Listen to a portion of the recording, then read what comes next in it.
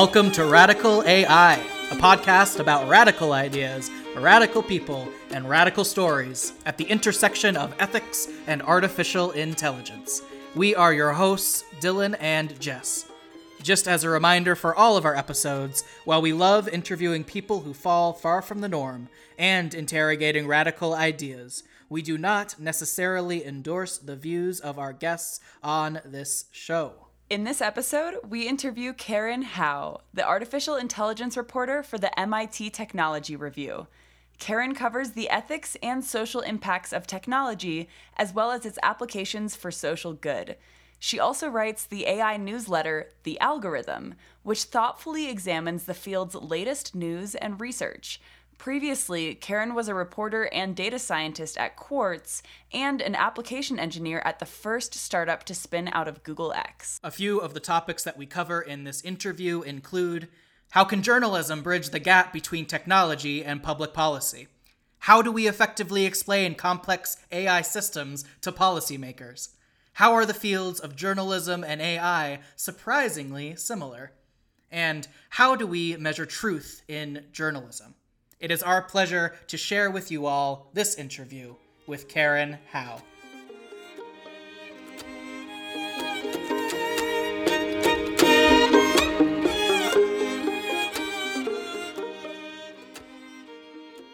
Well, Karen, first, we just want to welcome you to the show and thank you for taking the time today to come and talk with us. Thank you so much for having me. And why don't you start us off by telling us a little bit more about you, and not just as a researcher, but in life, and really what makes you tick?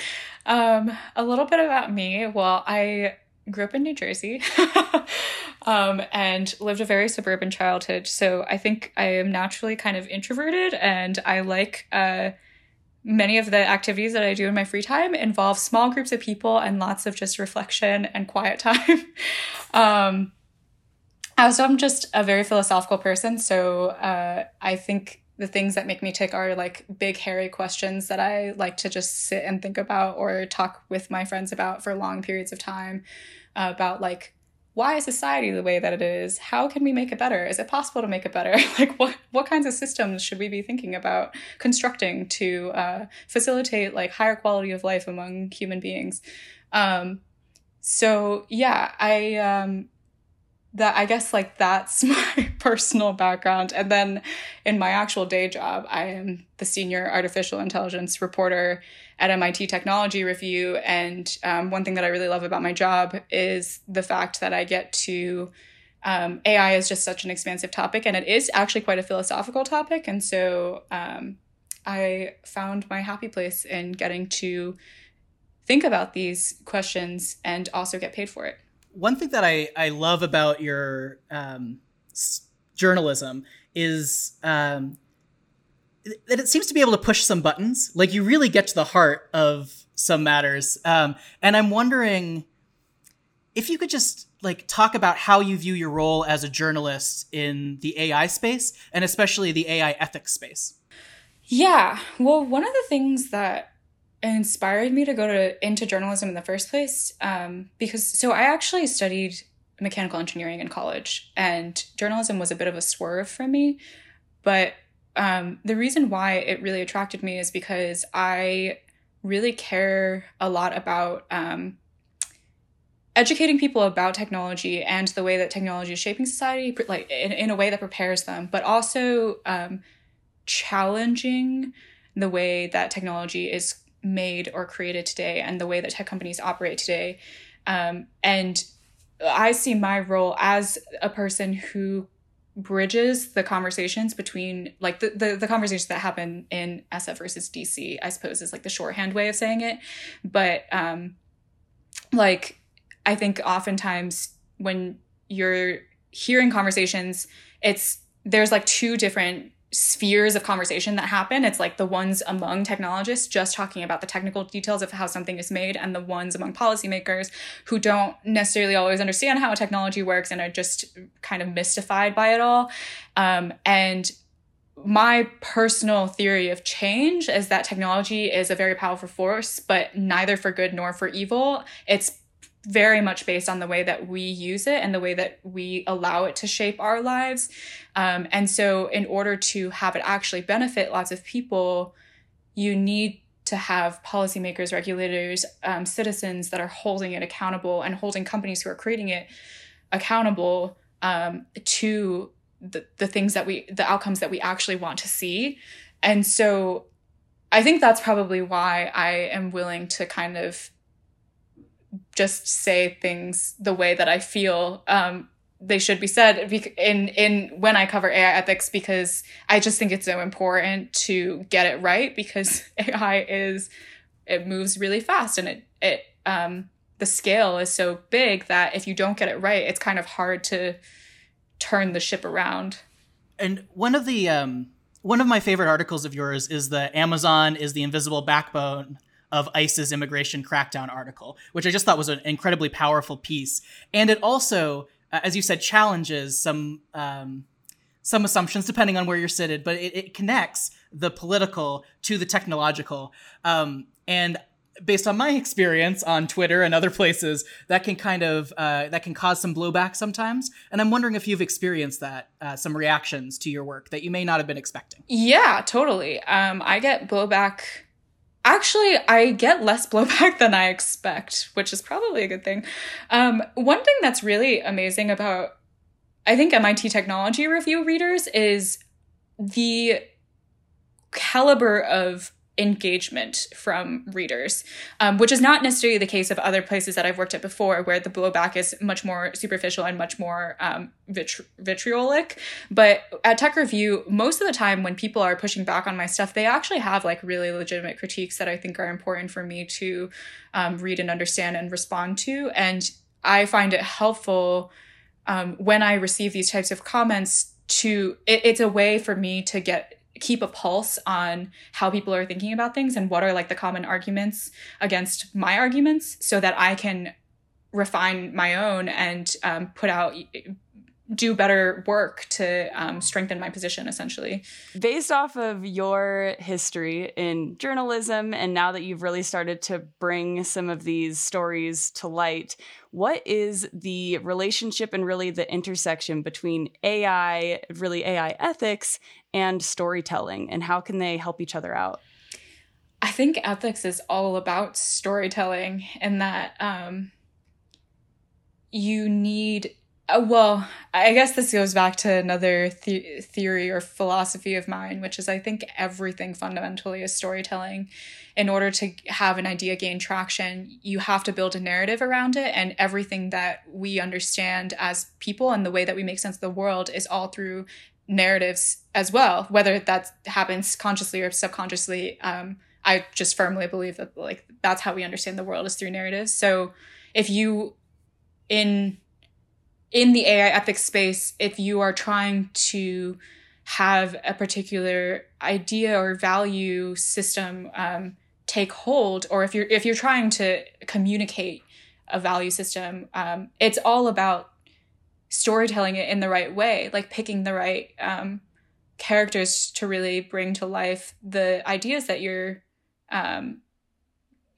trying to communicate. I don't know if that makes sense, but yeah, like I think storytelling is just core to any kind of communication. And with AI ethics, communication is so crucial that storytelling is inherently just part of that.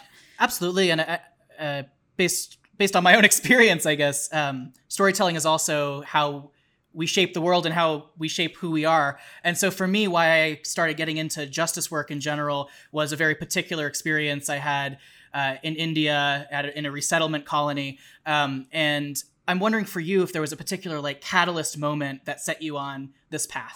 Not AI ethics in particular, but I think the catalyst moment that really made me realize how important storytelling is was when I was at the first company I ever worked at. It was a startup in San Francisco it was actually the first startup to spin out of Google X. And I was there as an engineer. And in a startup environment, you get to wear lots of different hats, and you're always like trying, like I was technically an engineer, but then I was like writing blog posts and like managing the social media and like doing all this stuff. And I think one of the things that really struck me was the CEO was such an amazing storyteller. The founder CEO, he just like had such a way with communicating what the startup was about that he could raise like tons of money and get people to care about it and then get people to work for him and all these things. And at the same time, also like me managing the social media accounts, managing the blog and all of that made me also realize how important that work was. Like without that work, no one cares what you're building because they can't relate to it. They don't know about it. And they won't therefore attach value to it. And so that was like a pivotal moment for me in realizing, oh, actually, like, I think if I really want to make an impact on the world, maybe I should lean more into the storytelling aspect of things because that is what actually changes hearts. Now that we've sufficiently all said storytelling probably 100 times in the last 15 minutes, I'm going to say it one more time. Do you have a favorite story that you have told or come across while you've been a part of this work? I don't know. It's hard to pick like a favorite, but I think a story that I'm particularly proud of is I did this interactive in, I think, October of last year that took me over or almost a year to put together, but it's about the criminal justice system and algorithmic bias through this particular case study of algorithms used in the criminal justice system. And for me, it was kind of like the epitome of a lot of the things that I care about, like synthesizing how technical details can then lead to impacts on people's lives and not just the individual, but like create systemic injustices. And it was doing it in an engaging way that allowed people to kind of work through pretty complicated topics. Like algorithmic bias is a thing that has become like really hot these days, but there's like a lot of nuance behind it. And I was proud of actually doing that piece and giving people a way into this complexity and into understanding like all of the ways that different things in the system work together. So I am also coming from a technical computer science background, and something that I've been really passionate in my work is finding a way to take really technical ideas, especially ones like machine learning and artificial intelligence, and trying to make them translatable to people who don't have that technical background. I know that based off of looking at some of the projects you've done on your website, you have also done work in this space as well, and I'd love to hear your thoughts about how that's translated, and then also what motivated you to do that. So I think I haven't been in AI for very long. Like I've only been covering it for 1.5 years. And before that, I was not covering AI at all or following the space. And that actually came to my advantage when I first started because I was coming to it with a technical background, but not with the expertise. And so I had like a completely beginner's mind in understanding the subject. And so there's two pieces that I've done that have been like the most resonant to audiences, and they were just flowcharts, like me drawing out what different concepts meant. And I actually drew those like only a month into covering the space as a way for me to help understand what I was about to get myself into, essentially. And in that way, I still had the experience of like my own confusion to help guide me in thinking like, how do I actually explain this to someone else who is maybe just a month behind and trying to enter this as well. So it was kind of actually by accident that I was able to strike the right balance between communicating enough of the technical detail, but also being helping like the lay person understand things. So that it's funny. It's kind of funny like how some things that you spend like very little time on end up being like the thing that blows up. But that's kind of like the backstory behind those two articles. One of the things I think is particularly powerful and also unique in a lot of ways about your journalism is that you are unafraid to bring in questions of race and gender and identity. And I'm curious about how you navigate your own identity in this space? Yeah.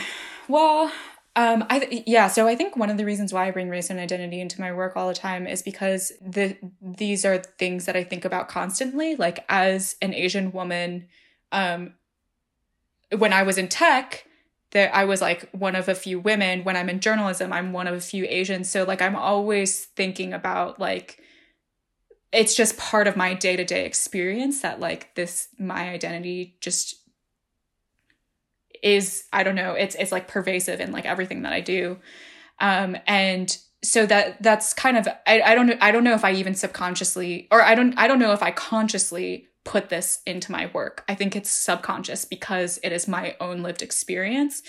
And so and this is, I guess, also informs a lot of like how I think about AI, because I guess one of the conversations that's now really happening in AI is like the fact that people who are building it, their own identities automatically are embedded in the work that they do as well.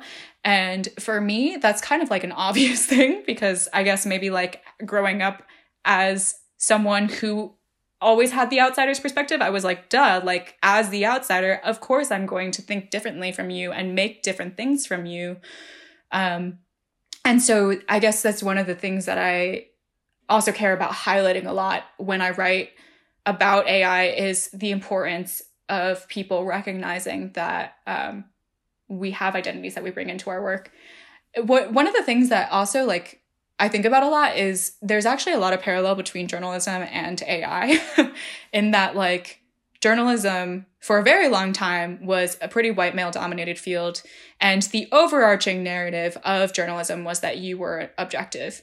And like, I have never believed this myth. Like, I don't think anyone can be objective. And seeing AI kind of like the field starting to grapple with like the same questions of like, oh, we thought algorithms were objective and we thought like the people who were building it were just writing objective code is kind of entertaining to me. that journalists kind of went through this, and the journalism industry is still kind of like messed up and we're still trying to figure things out. But like now the AI industry is going through this, and like hopefully someday people will realize that there's no such thing as objectivity, and everything that you produce as a human is processed through your lived experience.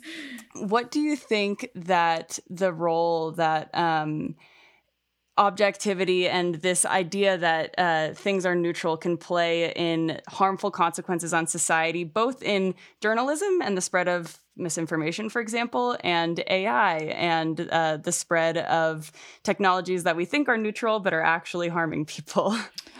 Yeah. I mean, the harmful, but in both instances, I think the harmful thing is that if people genuinely believe in like the objectivity myth, you end up not scrutinizing things as much. So like in journalism, people talk about how like winners always get to write history. And if you actually believed that like the record of a particular event were objective, you wouldn't scrutinize all the gaps in it. You wouldn't look to see what's missing or how things are portrayed falsely, perhaps. Like, and I think that one of the like journalists are always about like finding truth or whatever. Like truth is consensus formation. It's not, there's no like inherent universal truth that we're all like trying to like wipe the dusty windshield off to peer into. It's about like how, I guess, like the majority of people agree on like a particular sequence of events or whatever.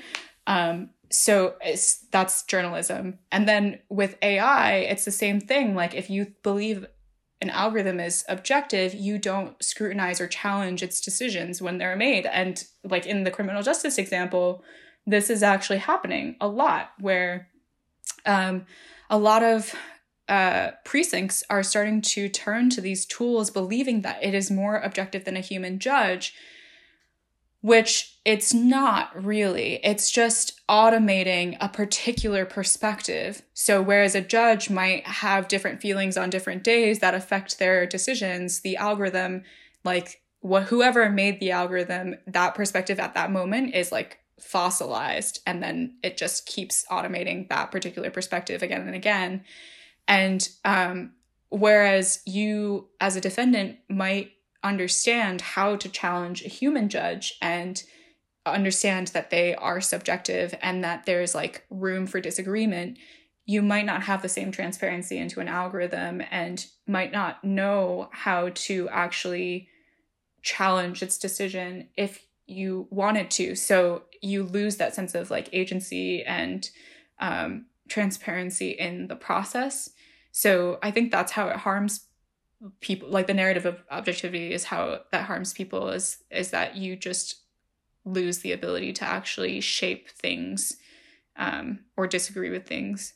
So we're living in an era where, I'll say out in the media world, there's this narrative that perhaps we're living in a post-truth world, or we're inundated with fake news.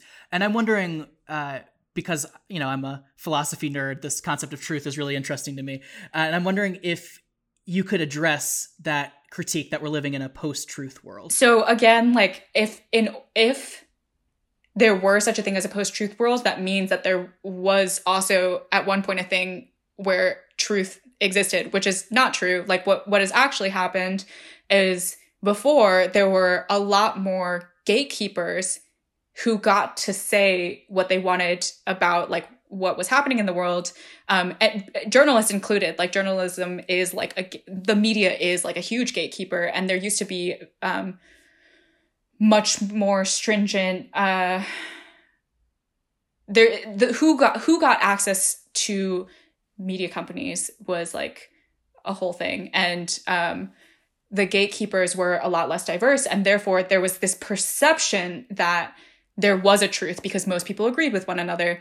And now what's happening is there's more of a democratic, hopefully more democracy online. There's like more people that are writing opinions that they're putting on social media or like on their blogs or whatever.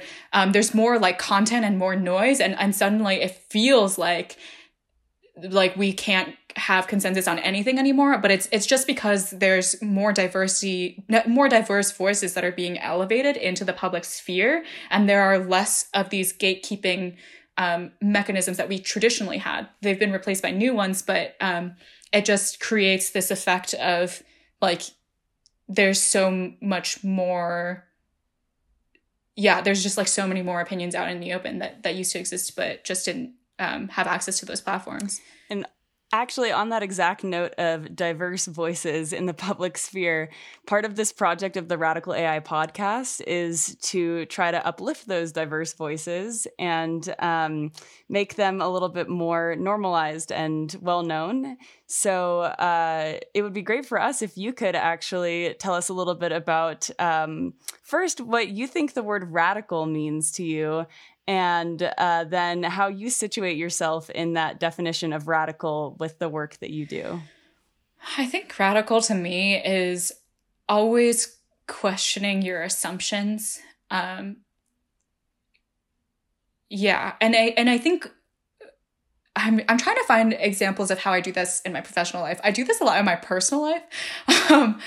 So maybe I'll just like draw a metaphor or whatever from my personal life. But like, one thing that I, as at the age that I'm at, like all my friends are getting married.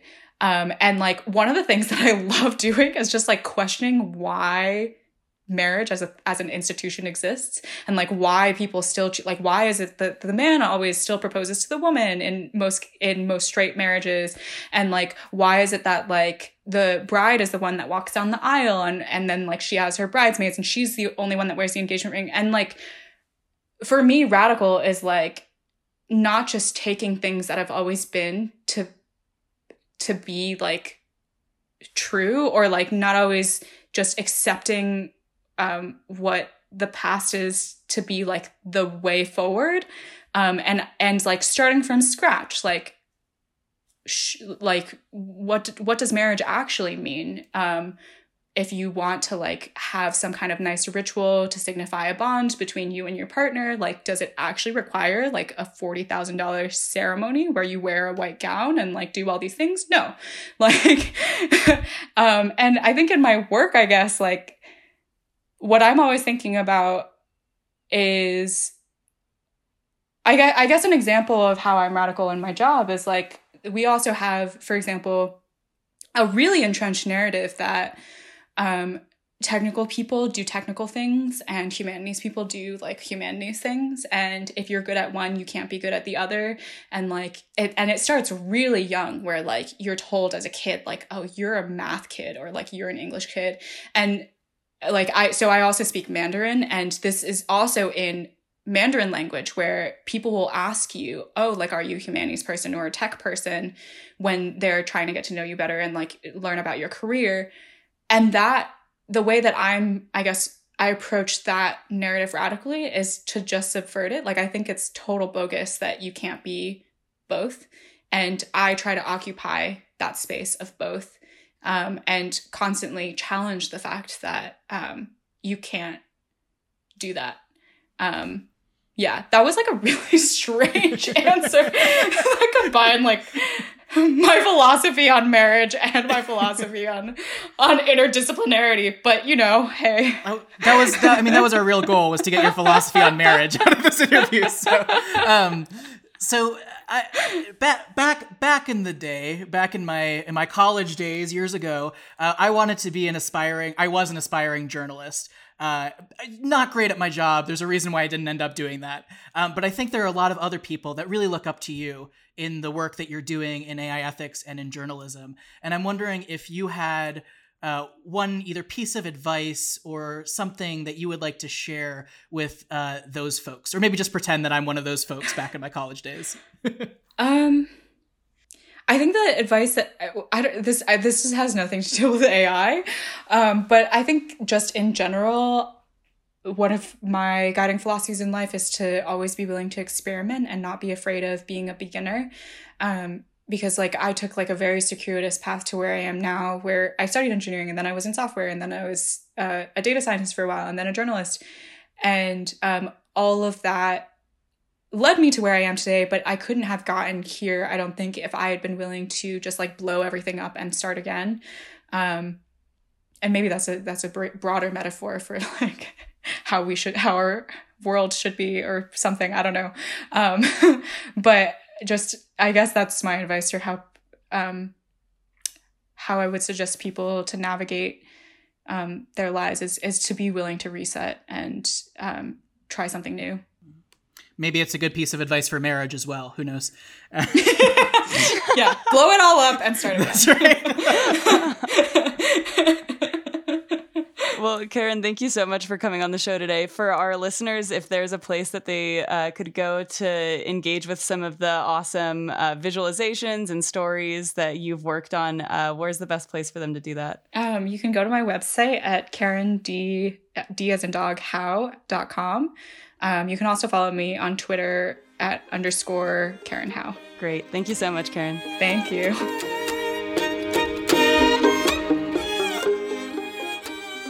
We want to thank Karen Howe again for coming on the show today and for a wonderful conversation. I'm feeling pretty jazzed after our conversation. Jess, how are you feeling?